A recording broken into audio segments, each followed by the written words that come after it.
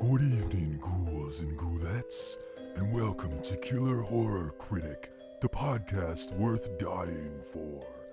Hosted by the Killer Horror Critic himself, this is the show where guests from all over the horror spectrum join to talk about some of their favorite horror films. So get snug under the covers, grab a cuddly puppy, and prepare for tonight's blood-curdling episode of Killer Horror Critic.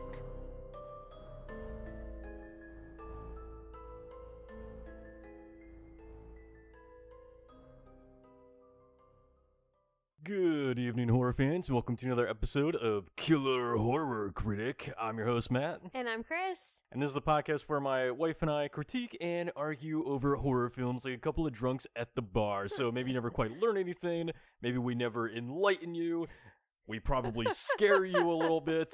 But hopefully you have a good time just listening. So tonight we are continuing our Cabin in the Woods horror theme with the 2020 film Scare Me from writer-director Josh Rubin, who also did the film Werewolves Within, which is out this year, and you should definitely check that out. It is a blast. For those who haven't seen Scare Me, so it essentially follows a guy named Fred, played by Josh Rubin, and he's sort of like this hack writer who goes off to this cabin in the woods to, you know, get some writing done and whatnot, and he ends up meeting Fanny, played by Aya Cash, who happens to be a very famous writer with a new bestseller that everyone seems to love. And anyway, long story short, they end up in a cabin together during a blackout, and Fanny decides they should tell scary stories to each other. And then we witness what is, in my eyes, one of the most unique horror anthologies out there, because they're then swapping scary stories, but we don't actually, see necessarily the stories themselves. Yeah. It's not like your typical anthology where we go off to whatever realm the tale's in, right? Instead, we actually watch them perform and act out these stories, but we get, little bits of audio and stuff like that to kind of enhance the storytelling, right? Mm-hmm. And so it's just very unique in that way, and it kind of builds with an actual, typical to horror anthologies. There's a little bit of a bookend story going on here, too, with Fred and Fanny. It's pretty interesting, but so before we get into that, we do have our usual spoiler-free content for the week. So as far as releases go this week, just a few interesting ones I want to mention here. First up is a film called Demonic. This is Neil Blomkamp's new movie, and these will all be out by the time you're listening to this. This one's coming to VOD from IFC Midnight, and it's basically about a woman who is recruited by this sort of therapeutic tech company or whatever, because her estranged mother's in a coma, and they recruit her to go basically perform this procedure where they virtually insert her essentially into her mother's brain. And Ooh. Oh, it sounds interesting, but it's not. Oh, no. I was thinking about The Cell. Well, it's a lot like The Cell, actually. So basically, she gets inserted into her mother's mind, and she's trying to, as the company puts it, they want her to find a way to, make her mom more comfortable and ask her how she's doing and that kind of bullshit. It's all very, okay, you know? Mm-hmm. And it turns out that her mom's, possessed, and I won't get much further into that, to save any sort of spoilers or anything, but I will just say this. You can find my review on killerhorrorcritic.com of it. I think it's an extremely disappointing endeavor from Blomkamp. I was expecting a lot more. It is like The Cell, but it's also kind of like The Cell meets The Sims, which is an exaggeration because this is a small part of the movie, but the way that they insert her into the dreams, they basically create a digital avatar of her, and so some of the scenes we're watching her walking around inside her mom's imagination as this really fuzzy, kind of wonky digital person, and then there's people watching her from screens in the real world, and it's this overhead view that looks exactly like The Sims. It's just missing, the fucking green diamond above her head. And I mean, that sounds like such a nitpicky thing to point out, but it's just one of those movies where everything just feels off. Yeah, it takes you out of it a little bit. Yeah, and not off in the way it should be for a film like this, But, all that being said, it is a Neil Blomkamp film. I do think he's a really interesting filmmaker. If you're a fan of his, I would say check it out if you're interested. Just don't don't expect this to be his masterpiece, all right? But anyway, so that's out this weekend. There's also the film Blood Conscious, and this will be out on VOD from Dark Sky Films. And this one I think I mentioned recently, but I can't remember. But it's really interesting. It involves these people who go up to this cabin to visit family, and when they get there, they find everybody dead. And there's and there's a person, if I remember correctly, it's been a while since I've seen it, but there's a person claiming that these people were demons or they were possessed or whatever. And then it just becomes this really intense, like, kind of claustrophobic movie of, you know, who's telling the truth here, what's really going on, that kind of thing. So it's really interesting. I highly recommend checking it out. I really enjoyed it. And then lastly is a film called The Night House, which this one's coming to theaters, unfortunately, because I would love to watch it at home. But Yeah. but you know, this essentially involves a woman whose husband commits suicide, and then she starts discovering like really strange things about her house that he built, and it looks like there's a lot of like dual reality kind of stuff going on. So it looks really interesting. All of my friends have said that it's amazing that have seen it. So definitely check that out when you can. But so one other thing we like to do before we end the spoilers here is every week on @KillerCritics, I like to put up a poll, just kind of getting your thoughts and feelings on the film and what you think of it. So between love it, it's fine, don't like it, and never seen it, where do you think the audience falls on Scare Me? I mean, obviously they all loved it because this movie is so much fun. Like, I think this is one of my favorite films that came out in the last, the last year or so. Just because it's such a joy to watch. Yeah, I mean, it was one of my favorite films from last year. I think it made my top 10 list for 2020 in horror. The majority says they love it, not everybody, but as long as I have the majority. Yeah, so you're right this time. So Love It was 63.8%. I know, rare for you, right? No. It's Fine was 13.3%. Don't Like It is 6.9%, and Never Seen It is 16.1%. So that's about what I expected. I will just say to the 16.1%. It's been a year. Go watch it. It's on Shudder. It's amazing. Do it. Really fun movie. So we always like to get thoughts from some of you on Twitter as well. So there were a lot of great comments for this one. I'm sorry I can't get to everybody. First up is @JustHeather2, and 2 is spelled out TWO, so JustHeather2. And they say, I love this movie, watched it many times since it debuted on Shudder, even got the DVD as a just in case, because I don't want to be in a position where I can't watch it if I want to. Great story, great cast. I recommend it to friends all the time. Yeah, no, I fucking love this movie. I know that I've recommended it multiple times just because, like Matt said, this is a really interesting way to do an anthology. And personally, I love the characters in this. I'm not saying that they're all necessarily good characters, but they're really entertaining to watch. And I totally understand the feeling of never wanting to be without this film. What do you mean they're not good characters if they're entertaining to watch? Well, I don't necessarily think that Fred is a good person, but it's I not think about them being good people. Who cares? No. I'm gonna interrupt you there because there's this mindset that we've been talking about that comes out recently where people are like, well, I don't like the characters because they're not good people. And I'm not saying this is what you're saying. putting fucking words in my mouth. Because you're obviously not, because you said you like them. But can we just stop, please? I'm so frustrated, like, seeing comments lately all the time about people, like, misinterpreting that a bad character means that they're, like, badly written or that it's a bad movie or, like, you know, just some of the shit that comes out is just, I just don't understand it, you know? Like I don't know about you people.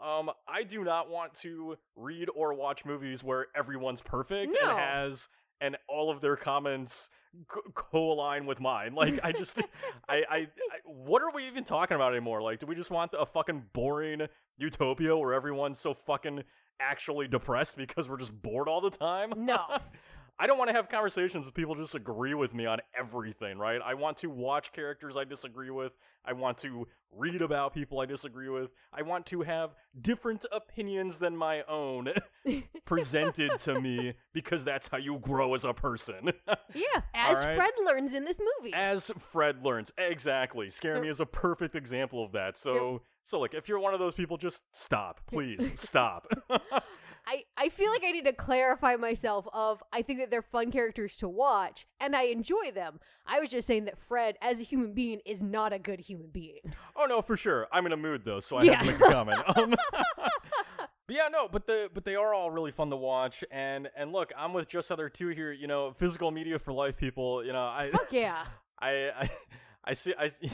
You know, the newer generation feels like, which is no surprise. I mean, fuck it, I'm an old man at this point, I guess. But it seems like, you know, the next generation's maybe going away from physical media, and that really saddens me. You know, because I hate the thought of like, as Just Heather 2 here says, of like, you know, I wake up one day and maybe someone's hacked my account and all my digital movies are fucking just erased, you know? Like can you imagine what a nightmare that would be? Say you're like buying movies for years digitally, and then you just wake up and they're all gone. Like, I think you would cry.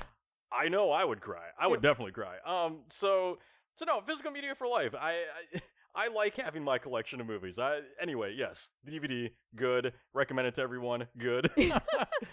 But anyway, thank you at Just Heather 2 for the comment. Really appreciate it. Next up is at, I'm going to say this wrong, Siddiq Rex. So that's SIDDIQREX.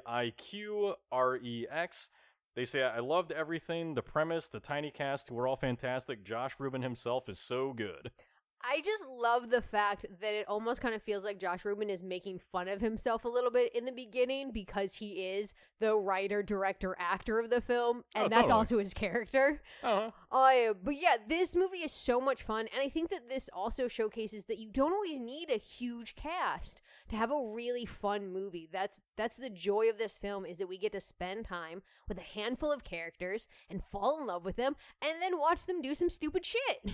Yeah, no, I mean, it's the beauty of a movie like this is that you do get really attached to the characters, you know, and I did see some comments when doing the poll for this of, you know, people who were indifferent about the characters and whatnot, and I think that's totally fine. I can see how, you know, they are kind of obnoxious in a sense, so I can see how they would rub, you know, some audience members the wrong way.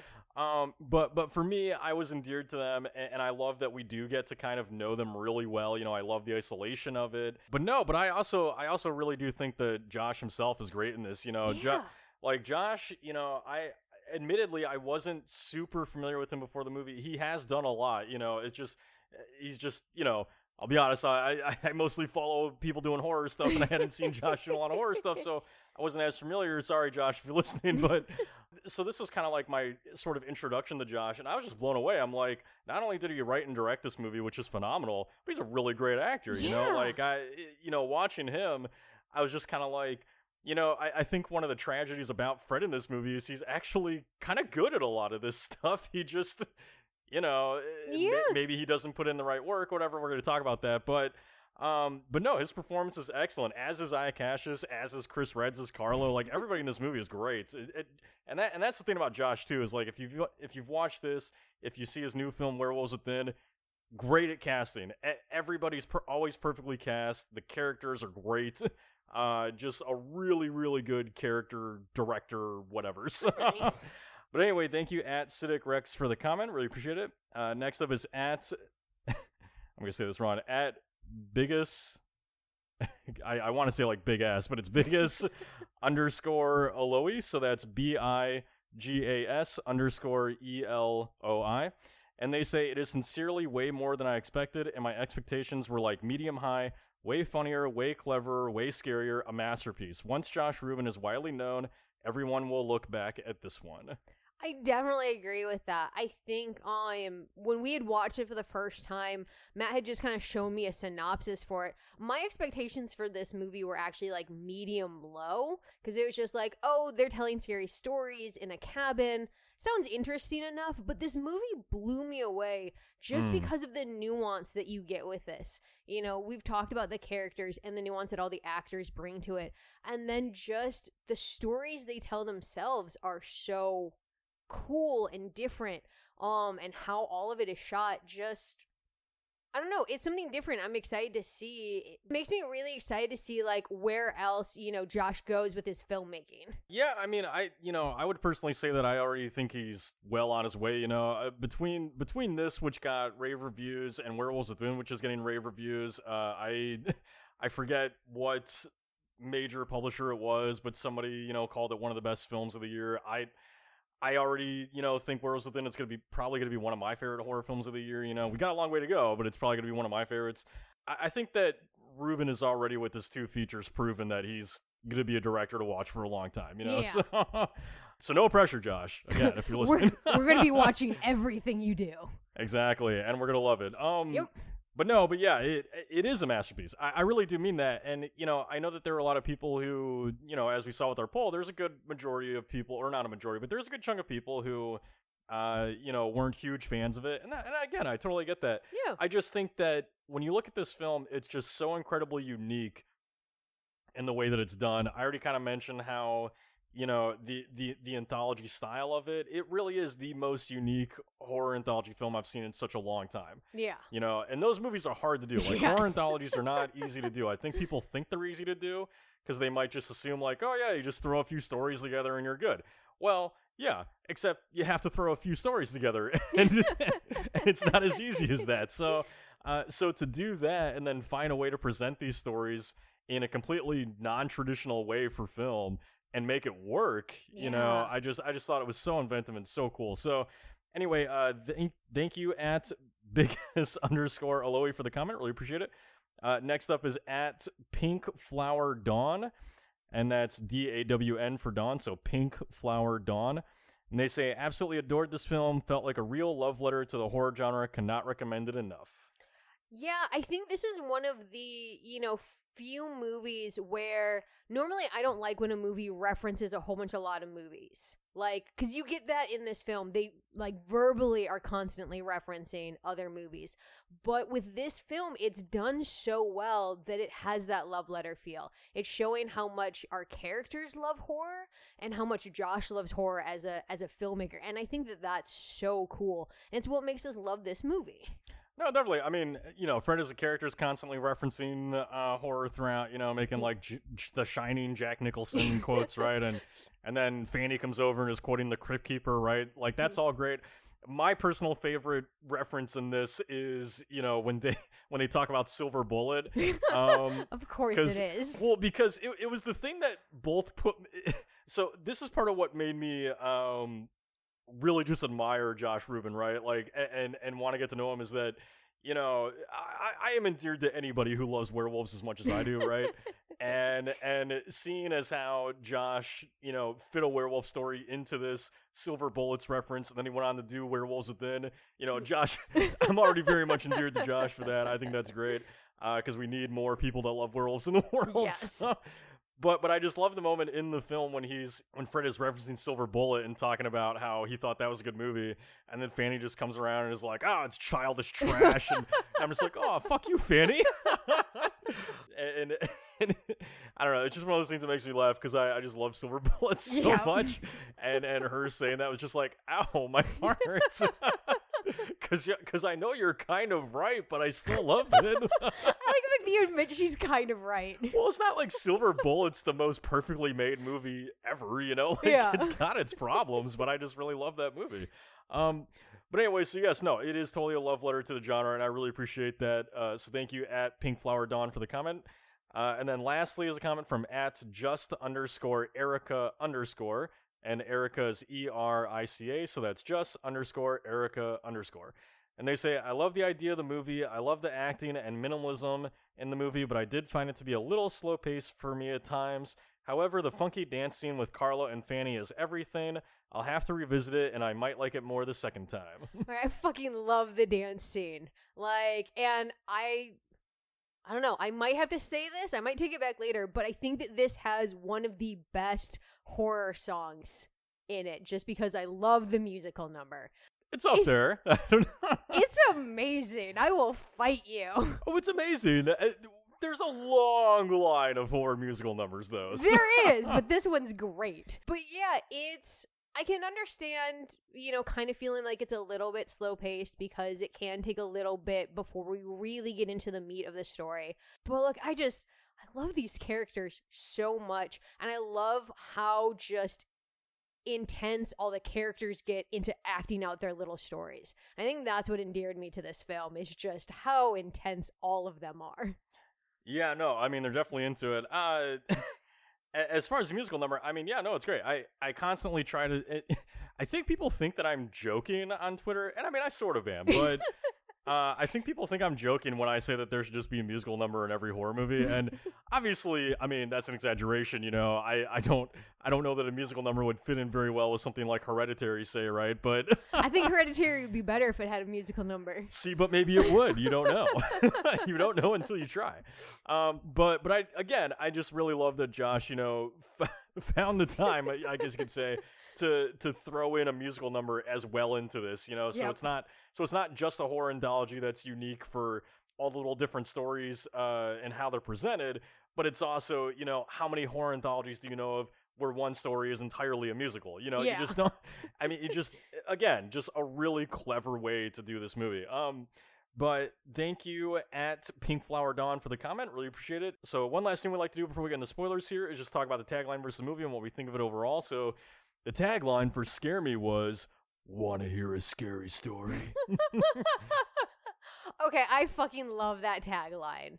Like, because I think that it feeds into kind of what we were just talking about of this being a love letter to horror films. And for me, I just instantly think of Scream when I hear that. What's your favorite scary movie? Exactly. Yeah. So yeah, love the tagline. Obviously, love this film. Love all the characters in it. And really, for me, I love, you know, how this movie showcases, you know, when you're hanging out with friends and you're telling stories, how into those stories you get, because that's what I think the beauty and the genius of this film is and how it's shot. I just want to watch it again already. Yeah, no, it's sure. It's no, it's a great tagline. I do think that it, you know, calls back to something like Scream with "What's your favorite scary movie?" It's definitely it's the thing I love about that tagline is, to me, it does set up what the movie is, because to me what the movie is the excitement that someone like myself or you gets when someone approaches you and says, "Do you want to hear a scary story?" Because my answer to that is always, yes, I do want to hear a scary story, you know? So fucking tell me the scary story. Like, it's just, it's that kind of thing. It calls back to like being a little kid, being around the campfire, you know, having like an adult or a friend sit you down and be like, "All right, I'm about to scare the shit out of you," you know? And that's, I love that feeling, you know? And that's what this movie is. This movie is a feeling of what it really means to love storytelling, you know? Like that's what Scare Me is to me, is it's a movie about storytelling. It's a movie about why it's important to us, why we love it, and frankly, you know, just appreciating like how it works and talking about the process and all that kind of stuff. And like, there's just so few films I think tackle that concept as well as Scare Me does. Yeah. And it's because of that, and I'll get more into this in a minute here, but it's become, you know, because of that, it's become a movie where it's like every time I feel like I'm in sort of some sort of creative slump, right? I always just think of Scare Me and and certain dialogue that is screamed later on, you know, that I just think of that, and it's like, it's inspiring. It's an inspiring movie. Like, I cannot properly express the impact this film has had on me over the last year, and just convincing me to, like, you know, focus on things that I really want to do, you know, creatively. So you just picture Fanny yelling at you? Oh, yeah. I picture Fanny screaming, "Do the work," and I'm like, "Yes, ma'am, I will." Don't have to ask twice. But anyway, so we're about to move into spoiler territory now. So again, if you have not seen Scare Me, please do go check it out. It is streaming on Shudder, so you can check it out there. Highly recommend watching it. We are going to spoil everything, and it's a great film, so please go check it out. But with that being said, moving to spoiler territory now. So again, small cast, but a great cast. We've got Josh Rubin as Fred, Aya Catch as Fanny, Chris Redd as Carlo, Rebecca Drysdale as Bettina, who's the taxi driver in the beginning, driving Fred around. Who do you want to talk about? I have to talk about my absolute favorite character in this movie, Carlo, because he's amazing, and I think he's everybody's favorite character. He's kind of the best. You can't not love Carlo. Like, just baseline thing, I feel like, you know, sometimes it's in horror, it's so rare to get a character who is so energetically upbeat and positive and excited about everything. And that's really what I love about him in this film, is that, like, you know, you do have Fred and Fanny who are sometimes at odds with each other, and Carlo is just so excited to be there and to have Coke and to, I mean, like, who isn't excited for Coke? Right? But that's just, it's such a joy to watch his energy level. And he has my favorite line in the whole movie when they're doing the snippet retelling of Fanny's story, Venus. And Carlo just goes, and it's a fucking deer, and it was the scariest part of the movie. And he's just so into it, and I love him for that. Beyond that, I think that for me with Carlo, he kind of represents kind of two different things in this film. You know, both Fanny and Fred, I think, are kind of representing writers on different ends of the spectrum. Kind of. But for me, Carlo, on the one hand, represents the true blue just fanboy.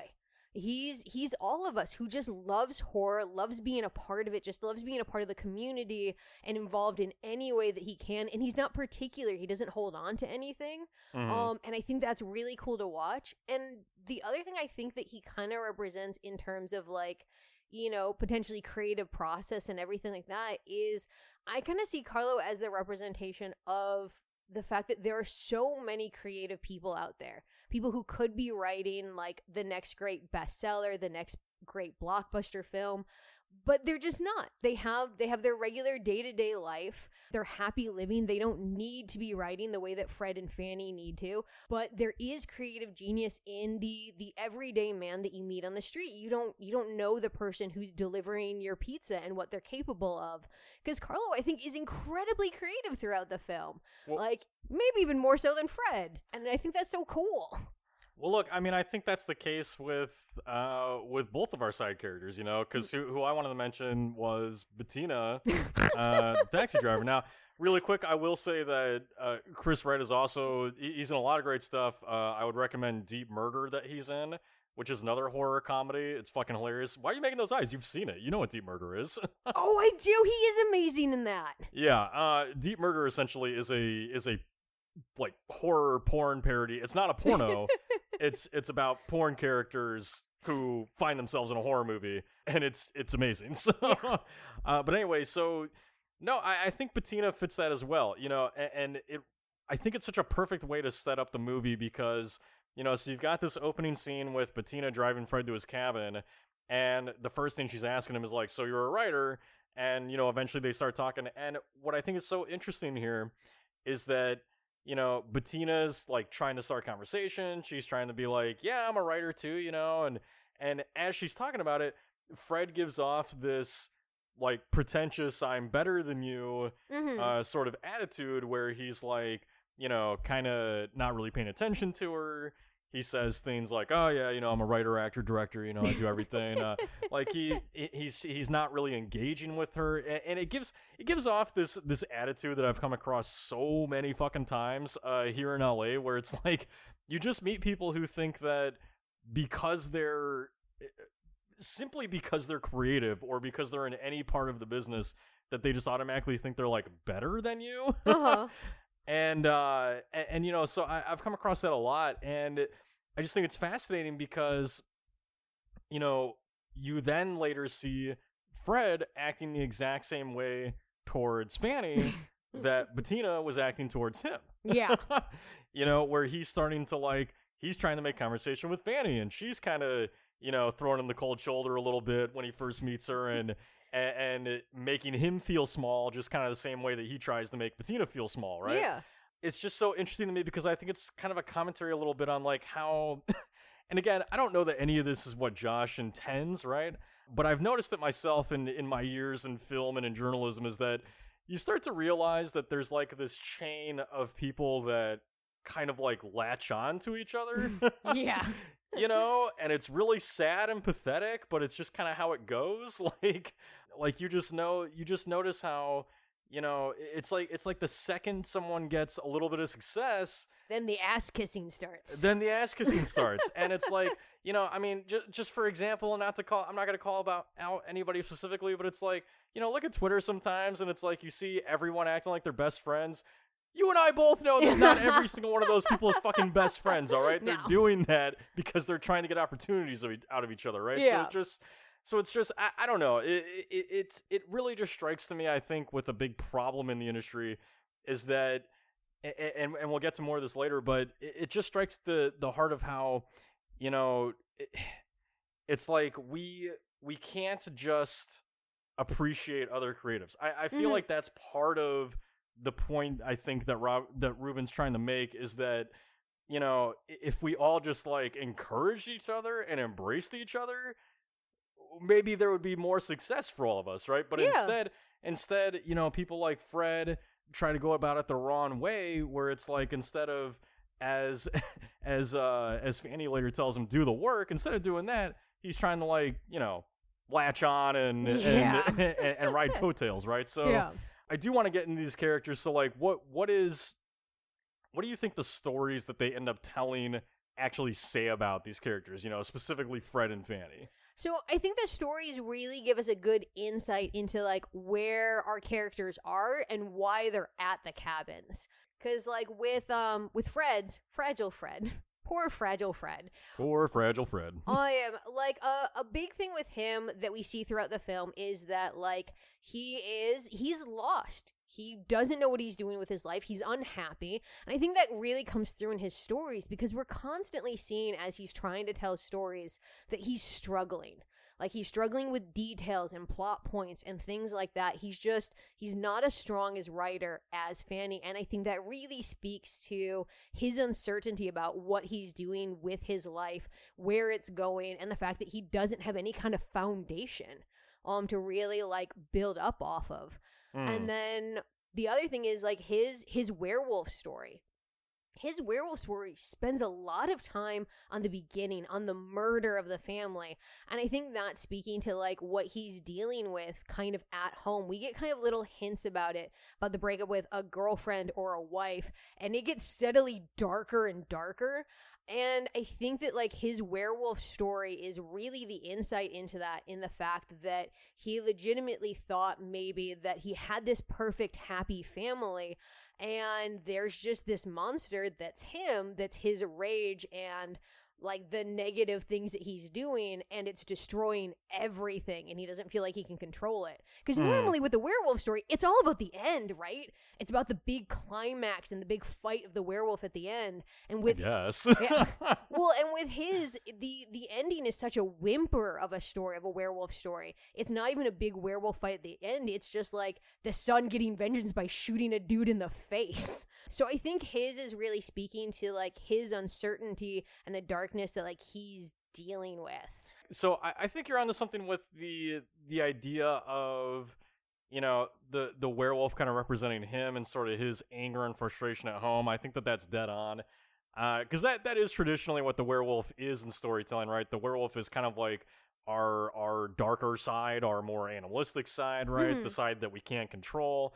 And you do get the impression with Fred that, like, you know, I don't know, maybe he's a good guy, but there's also this part of him that he just can't really contain, you know, no matter how hard he tries, maybe. Because I do get the sense from the first half of this film that he is trying to change. He is trying to contain that, you know, and Fanny just ends up, you know, kind of maybe exposing all the things that he's so frustrated with himself in, and that just has it all come pouring out, right? So so I do think that's part of it. I think the other interesting thing about the stories and the way that they go is that they both come from a place of childhood.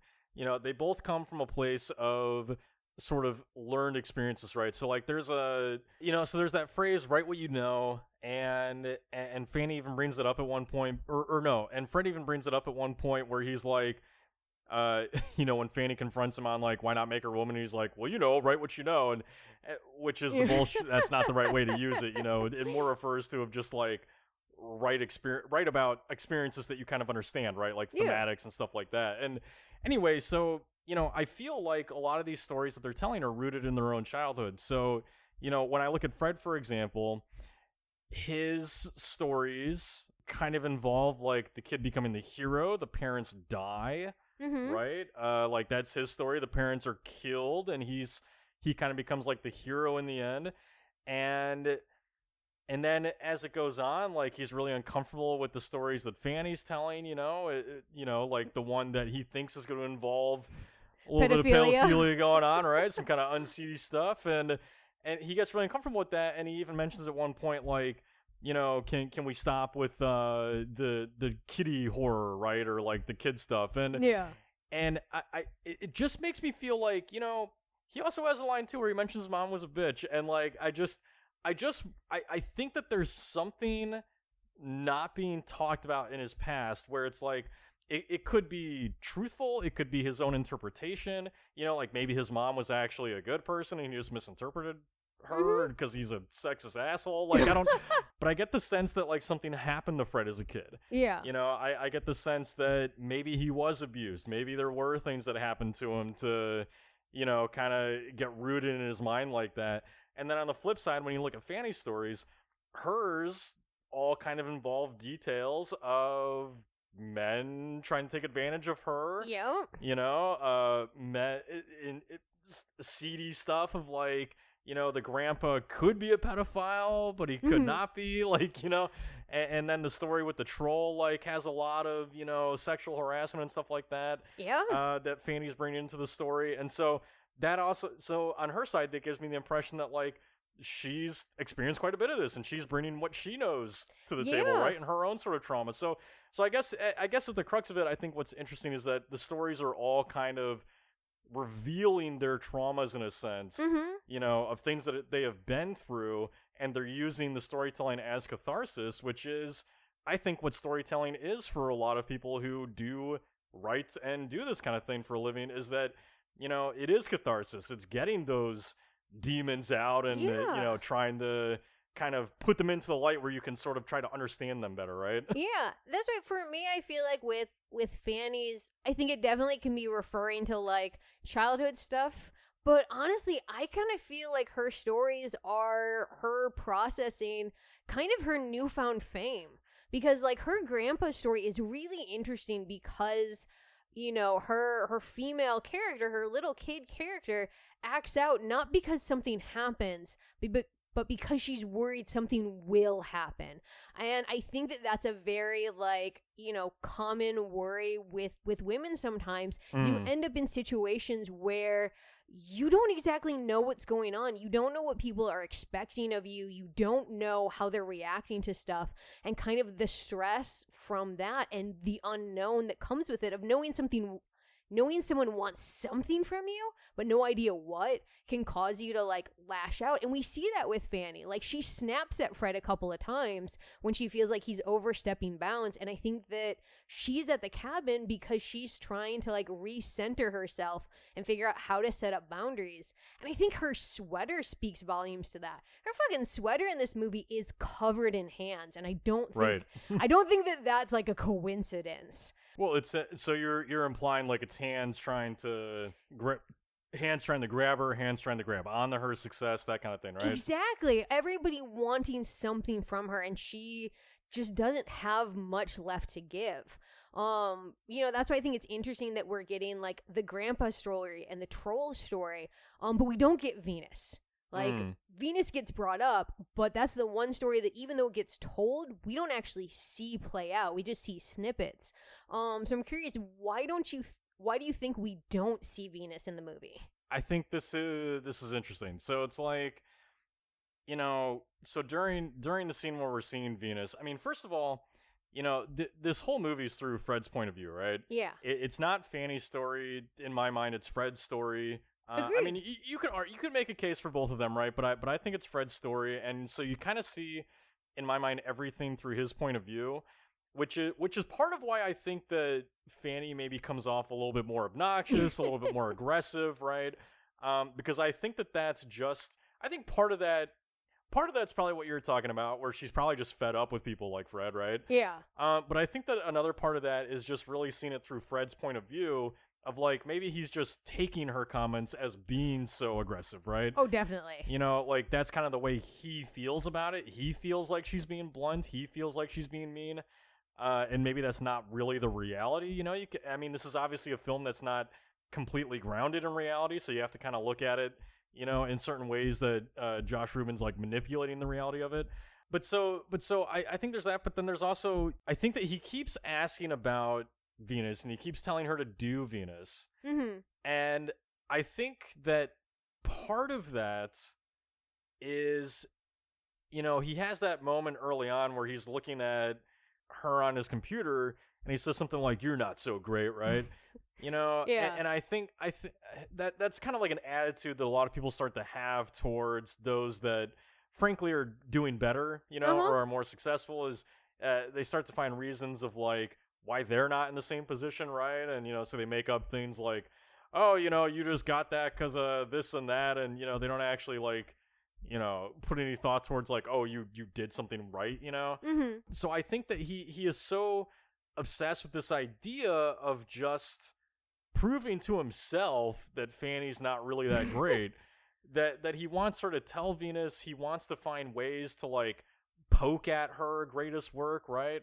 And I think that the reason we end up not hearing it, part of it is probably because he's actually so fucking mind blown by by how good it actually is that, you know, what we're seeing there is, I feel like that's kind of the moment maybe where Fred decides to kill her because he's just so overwhelmed by the feeling of realizing like I will never be that good. Yeah. You know, I can definitely see that. And just one other thing with that is that I also feel like he's just so obsessed with his jealousy of it that he refuses to look at actually why it is a bestseller. You know, so like there's the comment where he says he's never read it, right? And even though he's like talking about it and how he knows her and all that kind of stuff, and he says he doesn't read, which Fanny makes a great point that Stephen King says to, you know, reading makes you a better writer, and I absolutely agree with that. If you want to write, read, please, for the love of God. I mean, you can't expect to write and not read and not understand how it's done, right? Yes.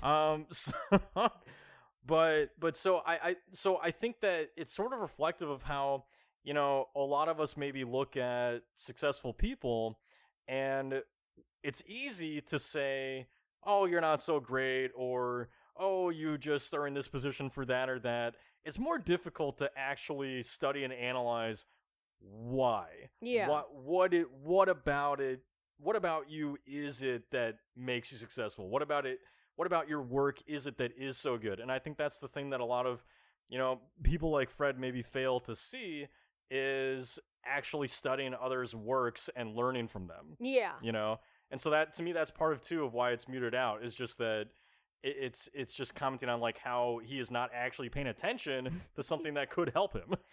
Well, and I definitely think that's the case with Fred throughout this whole movie. Yeah. And, you know, I think to your point, I do think this movie is all through Fred's perspective, and I do think specifically the Venus stuff is his because it is his moment of conflict, because he's been asking to be proven why Venus is so great, and when it's shoved in his face, you know, I think that he does have this kind of like crisis of self, because I think he does realize, A, this is amazing work, but I also know, you know, me personally, I'm, you know, a hermit person. Matt has had to routinely show me blockbuster films and well-known films because I just haven't seen them.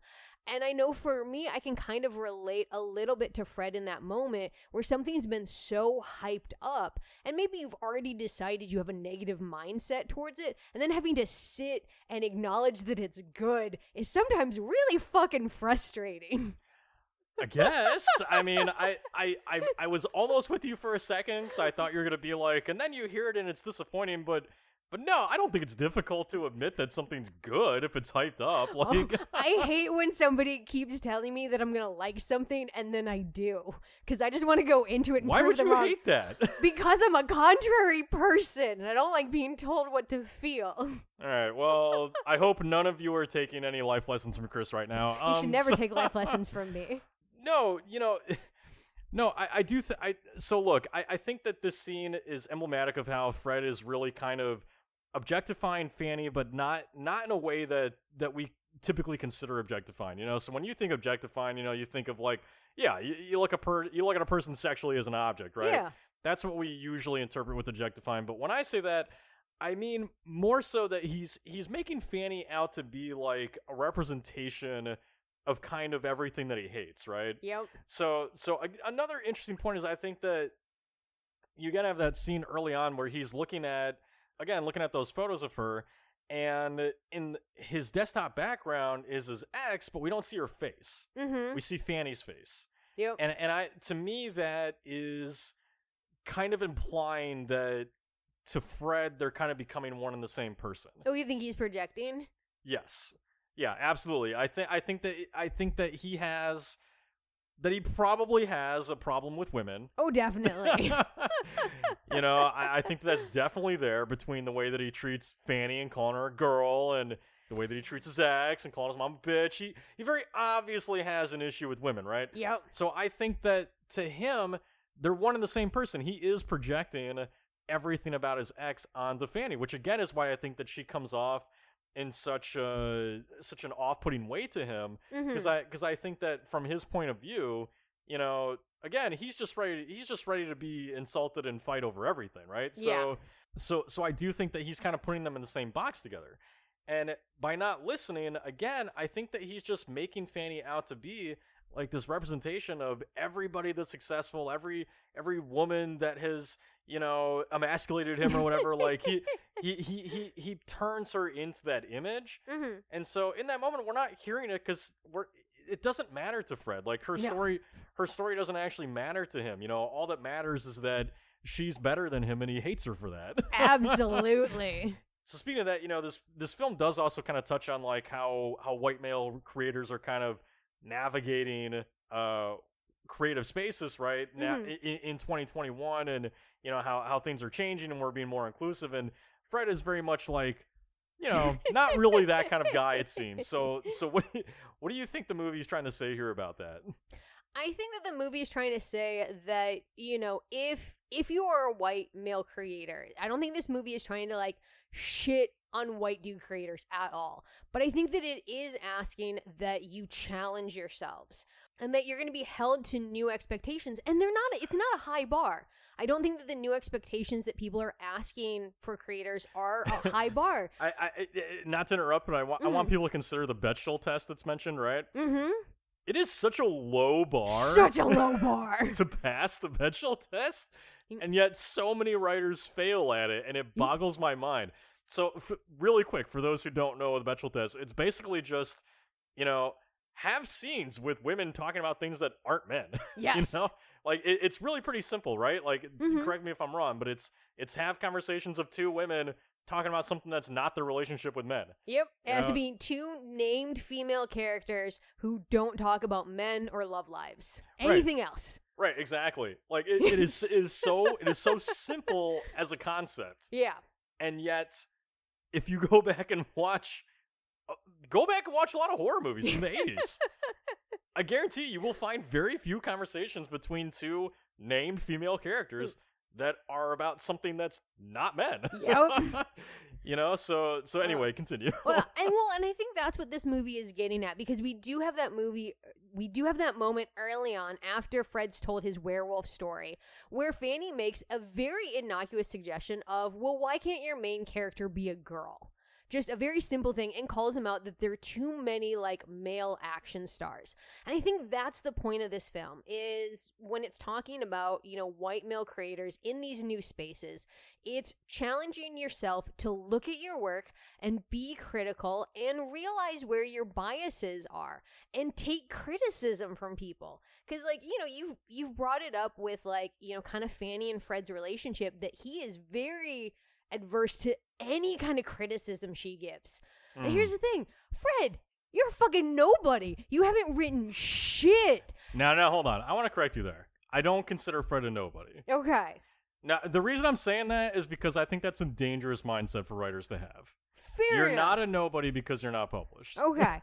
So you're a beginning writer. Like you're getting your start and stuff like that, and you're having access to a fucking best-selling author.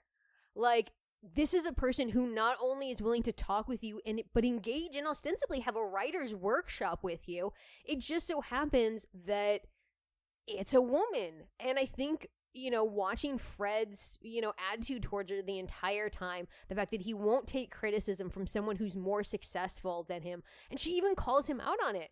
He tries to say that line of just because you're a best-selling author doesn't mean you get to school me on story. And she's like, yes, it absolutely does. I've proven it. I've done So we've said, I've done the work and I've made it. You should listen to what I say.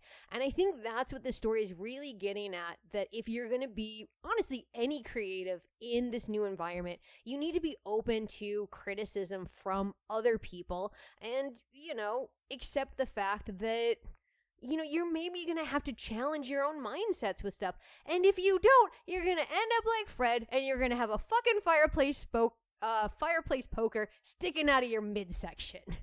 I don't know about the last part, but so look, I take it a little bit differently. Of I mean, course. I agree with most of what you're saying. I do think that part of the point here is to learn. I mean, yes, first of all, look, if you want to write, if you want to do anything creative, learn to take criticism. It's very important. You have to know you have to know how to take advice when someone's trying to offer you advice, right?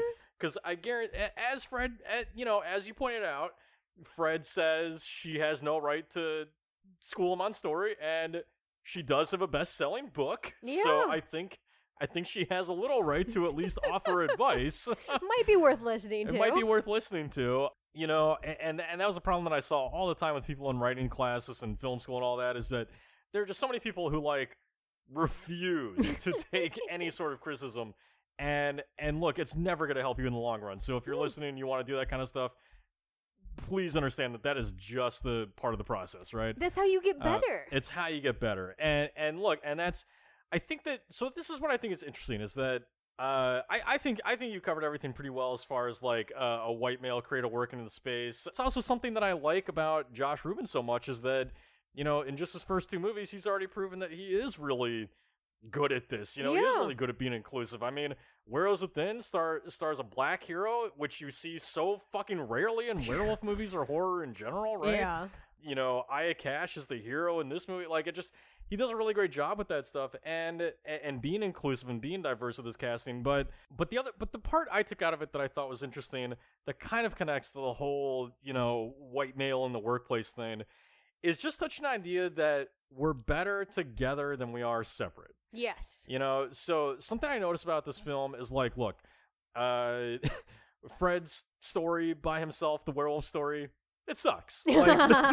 Like Josh Rubin's or Fred's performance, right?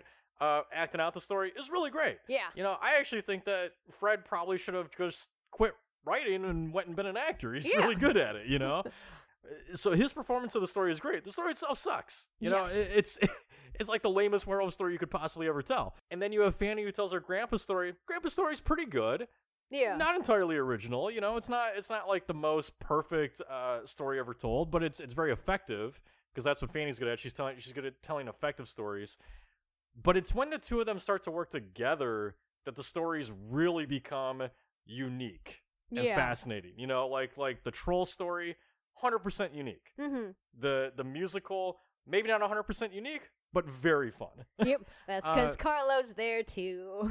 Well, right, but I think the point is just that, basically as the film is going on, the stories kind of seem to get better. I mean, everyone has their preference on what they like better, but the stories sort of get better depending on what you want out of a story, right? Yeah. And so to me that just touches on this idea of look, going along with the inclusivity conversation and taking criticism, it's about, to me it's about just learning to work in creative spaces together. Yeah. Like Fanny's a great writer. It doesn't mean that Fred or Carlo can't inspire her for something better. Exactly. Fred's not a great writer, but Fanny brings out the best of him. Exactly. So it's so it's just basically, to me it's a commentary on don't be stuck in your own head on these things. Don't be so stubborn that, that you're so dead set on the way that you want to do something that you don't be inclusive, that you don't take others' opinions, that you don't work together with people. Yeah. It's like, and it's also kind of a commentary on the film industry in that sense too, right? Where it's you do have so many white men at the top that just want to do things their white guy way. and the rest of us are just hey, if you took a second to just, fucking do things with other people, you could actually put out some pretty good stuff. You put out some amazing stuff. Yeah, and that's kind of the thing for me that I find interesting in looking at, like, you know, Fred and Fanny, because I agree with you. I think that Fanny's stories are really effective, but she has a tendency to, I think, get lost in some of the messaging that she's trying to do and having that kind of overshadow her stories sometimes. She brings up later in the movie, you know, the fact that her work gets stolen from, and the only way that she gets where she is that she does it better than everybody else. And so I think that this movie is really kind of touching on this idea that now white male creators are being asked something that they haven't been really asked before. And that's to do the work. I don't know if you feel the same way about that theme. Yes and no. Yes, because, well, actually, no, it's the easier one. No, because I think that, you know, there are obviously plenty of examples of white dudes who have worked really hard to get to where they are, and I'm not going to take that away from them. But at the same time, yes, because there are alternatively a lot of white dudes who are in the position they are in because they're a mediocre white dude who got it over someone who was probably more deserving of it, right? And got it specifically because they're a white dude. So, and for any of you who are listening who are like, oh, that's such bullshit, why are people always talking about white dudes in the industry like this? I've worked in it. I can tell you firsthand that so many of the people above me were mediocre white dudes who are not talented. Yep. You know, and I've watched people, like, I have best friends who are women in the industry who struggle so fucking hard just to get noticed, you know. Meanwhile, they've got, like, douchebag white male coworkers who just get fucking drunk and make bad decisions all the time, and they're the ones who get promoted, right? So it's like, so it's definitely a problem, and it's something that, again, I do think Scare Me is touching on here, right? But I already forgot what your question was. But as far as do the work, I mean, look, you know, this I think to me, this is a really hard message, I think, to take in for people, and I wonder, you know, I do wonder, like, how certain creatives might have responded to this film that maybe took it a different way, you know? Like, for me personally, I take Fanny's whole do the work speech as inspirational of, like, yes, you know, do the work, go out there, like, don't be complacent. If you want to be successful, you have to go do it. You can't just sit around and wait for opportunities. You can't be the white male dude like Fred who just waits for someone to promote you because you're a fucking white dude, right? Like, you have to go work, right? Yeah. And as Fanny points out, like, because she's a woman, she's had to work twice as hard to get to where she is, and I think that's very factual. But then I assume there's also creators out there who, like, maybe the message is too hard for them, you know, like maybe they take the message as in, like, well, I work, you know, even though they probably don't. And like basically, it's just, I guess what I'm trying to say here is, you know, Scare Me is tough love. Yes. Scare Me is tough. It's a tough love movie because it is touching so deeply on the concept of what it takes to be successl. Yeah. You know, and how there are so many like Fred who maybe think they're great and just can't admit that they're probably not, you know? Or maybe they could be great, but they're not willing to put the work into it to be great, right? Yeah. So, you know, like Fanny has, like, and I think that's an important thing to notice too, is like Fanny through this whole film is, you know, taking notes and stuff like that. And meanwhile, you see Fred doing none of that, and Fred's worried about his fucking, you know, ex that he wants to murder or whatever, and like, you know, and so I think there's a really good, you know, thematic comparison there of just like what it really takes to be great. Yeah. The other thing that I think is just in here though is that there's also, again, I don't know if this is what Ruben intends, but I also think that there's a message here of kind of how ruthless the film industry is. Or how ruthless just the creative industry is. Because here's the thing. Fanny's a bit of a hypocrite. Because they're, you know, and the reason basically we end with Bettina stealing Fanny's work. Yes. We end with Bettina stealing Fanny's work and turning it into Scare Me the book, right? Yes. And what I find fascinating about the movie is I think that it's never spoken out loud, but I've always been curious of like what really is Fanny's goal with hanging out with Fred. Mm-hmm. Does Fanny like Fred? Does Fanny have a romantic interest in Fred? No. Does Fanny? Well, does she? Because she pushes that kiss kind of hard until he fucking freaks out. You know, is she just there to encourage him? Is she there to steal from him because she's there? You know, like basically she comes over and she's like, "Hey, tell me your werewolf story," and then he tells her, and she's like, "It wasn't that good. Never mind. I'm gonna leave." Right? Yeah. You know, like, essentially, it's just kind of commenting, I think, on how like there is a ruthlessness to this industry. Yeah. There are a lot of people who use you, Mm-hmm. you know, who want to steal from you, take your ideas, turn it into their own kind of thing, right? You know, I have mixed feelings about it because, like, look, it's not that I feel like Fanny can do no wrong. I mean, a little bit because I love her and I think she's amazing. But yeah, I do think that it is kind of tapping into the fact that, look, if you are working creatively with somebody else, whether, you know, professionally or just as friends, there is a possibility of the scene like what we have when they're all eating pizza together and they're just kind of tossing out ideas. And Fred has this idea of a teen who is a ghoul or some shit like that. And then Carlo is the one who comes up with an amazing name, which I already forgot what it is. Too ghoul for school. Fucking love it. And Fanny immediately goes to write it down, and Fred gets possessive of it. And then it becomes really the question of when you're just hanging out and talking with people and tossing around ideas, who do they belong to? And to your point, it generally goes to the more successful person. No. What do you mean by that? What does that mean? Like, so I feel like with that, if Fanny had taken her notebook, like, let's say, because, you know, to your point with Bettina's book, there's a fucking werewolf on the cover, which meant she took notes about that werewolf story. Like, not just her own stuff, but she did take notes of his stuff. Well, so look, I mean, this is what I mean, is like, she's stealing. Like, Yeah. This is what I'm trying to say, is like, it you know... It's just interesting because to me, it's commenting on like the sort of toxic nature of it all. Mm-hmm. You know, because Fanny is probably the character that we root for the most in a sense. Like some of you might find her obnoxious. Like Chris said, I find her really appealing. You know, like I like her as a character. I love her. And I respect her, but she is also kind of using Fred. You know, like I really do get the sense that. So here's how I think about it. I think I have this gut feeling that Fanny was working on a concept like the film that we see.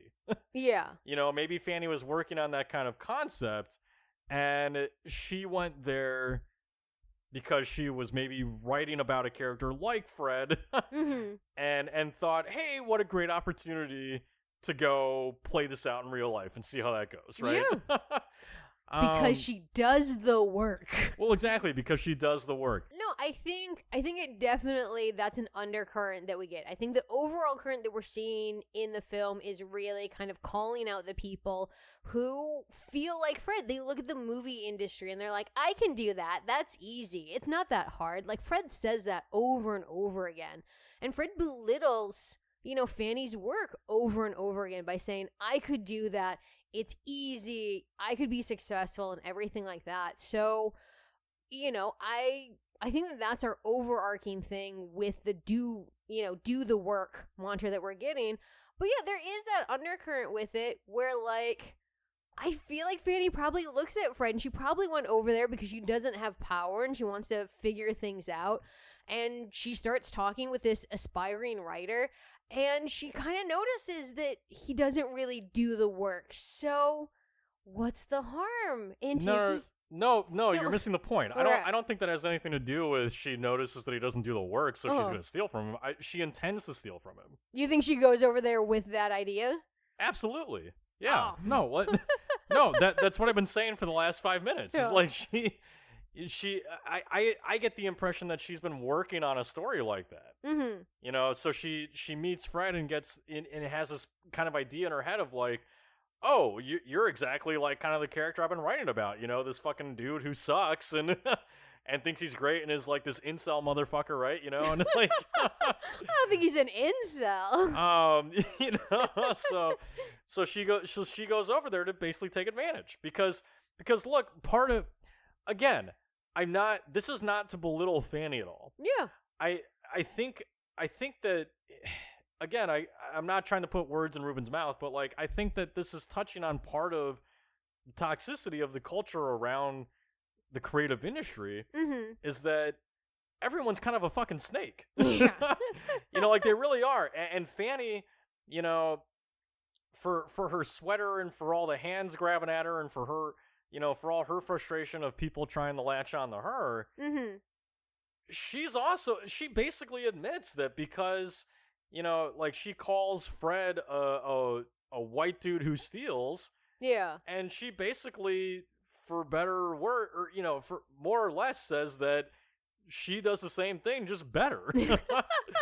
You know, because essentially if she's saying, do the work, and we get the impression from the film that part of doing the work is kind of like stealing from other people. Kind of stealing. Well, not necessarily stealing from other people, but yeah, kind of, you know, a little bit, like basically just being ruthless. Yeah. I think that's the ultimate thing about it, is being ruthless. Yes. You know, and Fanny is ruthless. Yes, she is. And Fred is not. No, he is not. He's a marshmallow. He's a bit of a marshmallow. Wrapped in misogyny. A little bit. So anyway, we gotta start wrapping up here. I don't know if we actually said anything important there, but who is your killer idiot of Scare Me? I'm gonna be honest, like, for me, it's Fanny. It's Fanny for going over to that cabin and, like, there's red flags with Fred before they really start drinking and doing coke. And I don't know, I guess as a woman, I'm just kind of like, I'm not, like, blaming her, but I'm also just like, dude said he wanted to kill his ex-girlfriend. You get the fuck out of there. That's maybe not a place you want to be. So, even though she doesn't die, I still think that she should have skedaddled a lot earlier than she did. Yeah, probably, but, you know, she just wants that book idea inspiration from Fred so badly. Which, by the way, you know, really quick to emphasize that point, when Fred first meets Fanny, she's got that limp in her leg, right? This is me super reading into that, but here's two people going opposite ways on the path, right? And it almost kind of strikes me as like, so here's Fred coming one way, he's trying to get to where Fanny is, you know, being successful basically. Yeah. And Fanny isn't necessarily going Fred's way, but since Fanny has this injury in her leg and a limp, I take it as kind of like Fanny needs a boost of inspiration, kind of like where Fred's at. You know, Fred's in this place where he doesn't really have any inspiration, doesn't know what to do. I feel like Fanny's kind of in that place, which is why she ultimately goes over to steal from Fred. I can see that. So anyway, my killer idiot is Fred, because because, you know, I basically look at him as wasting his opportunity with Fanny. Yes. You know, like here's this person who is successful. They're doing everything that you want to do. They're trying to, you know, communicate with you, and I wouldn't necessarily say be friends with you, since Fanny is kind of, you know, shitting on him every chance she gets, but yeah. But yeah, no, I just feel like he's wasting his opportunity with her, you know, because here's this person who is trying to offer advice, who's trying to help him, and he's just kind of, you know, so fed up with his own ego, or so into his own ego, that he just ignores it at every chance, right? And like, you know, I can't tell you how many times, like, either I myself or other people have cost themselves opportunities because of stuff like that, right? So yeah. So it's just, it's trying to take into mind that, where, you know, it's striking at the importance of, like, you know, just don't shut people out because they're more successful than you. Yeah. You know, like, they're not, you know, basically getting to the point of, like, don't objectify Fanny the way that Fred does. Yeah. Where it's like you view her as just her success and not as the person that she is, right? So yeah, no, he's my killer idiot, because it's like, you have this perfect opportunity to actually learn from somebody who's doing it. But, you know, like, Fanny even invites him to go get coffee the next day, right? And he decides, well, instead of that and becoming friends with you and possibly having, you know, help to get into the industry that I want to work in, I'm going to kill you instead. So yeah, no, he's my killer idiot. What about your killer death? And granted, I know that there's only one real death that we see on screen, but we're going to stretch it a little bit, and we can say that any of the deaths that happen figuratively in the film. will work as well. For me, it's gonna go to the Beth character in the talent show. She's the singer, because she's the one who has the devil just like rip an arm through her chest, and it's amazing. And then the devil plays a guitar, and I feel like that's pretty fucking amazing and dope. Pretty fucking amazing. I'm just gonna go with the parents that are killed by the werewolf because Of course you are. Because I just love werewolves, and part of the reason I love werewolves is they're so goddamn gory and aggressive, and I just love the idea of the werewolf just like ripping people's heads off and shit like that. So. And he does a great job with that scene. Just like screaming, like Josh is just screaming and doing all of the motions, and it's fantastic. And it's the only time we have a prop in the entire movie. It's when we have the bloody werewolf claw. Yeah, no, totally. What about your killer MVP? Look, that's going to go to the combination of, obviously, our director, Josh Rubin, and the cinematographer, Brendan H. Banks, because this movie is shot in such a cool way, I feel like. The way that they alternate styles when they're getting into doing, like, all of the anthology stories, specifically that talent show one. That talent show mini story is my favorite part of this movie because of like all the alternating shots and how they do that whole thing, and I think it's so cool. So I don't know who's responsible for it, so I'm giving it to both of them. Well, look, I mean, it's a minimalist film, right? And that, and you know, that's the other thing that's great about Scare Me is it's like it's kind of a message about just using what you have, right? Yeah. You know, like Scare Me is this really great movie, and Ruben found a way to tell it. You know, as not easily, because it's definitely not easy, but he found a way to tell it as best he could with what he had, right? Mm-hmm. You know, like he didn't have to build a werewolf, he didn't have to, you know, rent out a concert stage for the musical, right? Yeah. Just get a cabin and work with what you got, right? So to me, again, yeah, no, I like that because it touches on that thought of like, you know, if you're someone who's trying to be successful, work with what you got. Yeah. You know, make the best of what you have. Don't try to overshoot and just make the best of what you got. So I think, you know, I usually don't like to give it to the director because it's always kind of like the obvious one for me. And since you kind of already mentioned it, I won't. But I will say, like, look, realistically, Ruben's the MVP. He does act, write, and direct this movie. Yeah. Like, it would not obviously be anything the same without him. But to go away from that, I'm gonna give it to basically just the whole sound team, because you know, sound design, I feel like it's so overlooked in film most of the time, and in horror especially, it's really important to have good sound design. You know, there are so many films where I will give it negative marks just because the sound design isn't interesting, you know, or it's not used effectively, and in Scare Me, it's a really interesting use of sound design because most of the storytelling is being presented to us through sound. Mm-hmm. You know, it uses sound to create images the same way that, you know, when we read a novel that creates an image in our mind, right? And this film is using sound to create images for the story that's being told. And so, so I just think it's a really great use of sound design, and I think the entire team does such a great job in what they're doing with this, and Ruben implements it really well, you know, that it ends up being just, I think, one of the more successful parts of the film is just how much that sound design manages to manipulate what we're seeing on screen. So yeah. But anyway, so that's gonna do it for us on Scare Me. So hopefully you enjoyed that. Maybe not one of our more enlightening episodes, but hope you had a fun time listening anyway. So next week is going to be Cabin in the Woods. Fuck yeah! To end our Cabin in the Woods horror month. So if you haven't seen that, go check it out. Do your homework, get a head start. Otherwise, we will see you next week and hope you enjoyed. So I'm Matt. And I'm Chris. And have a good night, horror fans. Bye. I hope you've enjoyed tonight's episode of Killer Horror Critic. If you'd like to scream with us some more, please subscribe on iTunes and follow us on Twitter at KillerFromSpace, as well as Instagram at Killer_Horror_Critic. New episodes release every Friday, so keep your eyeballs peeled, just the way I like them. Have a good night, horror fans.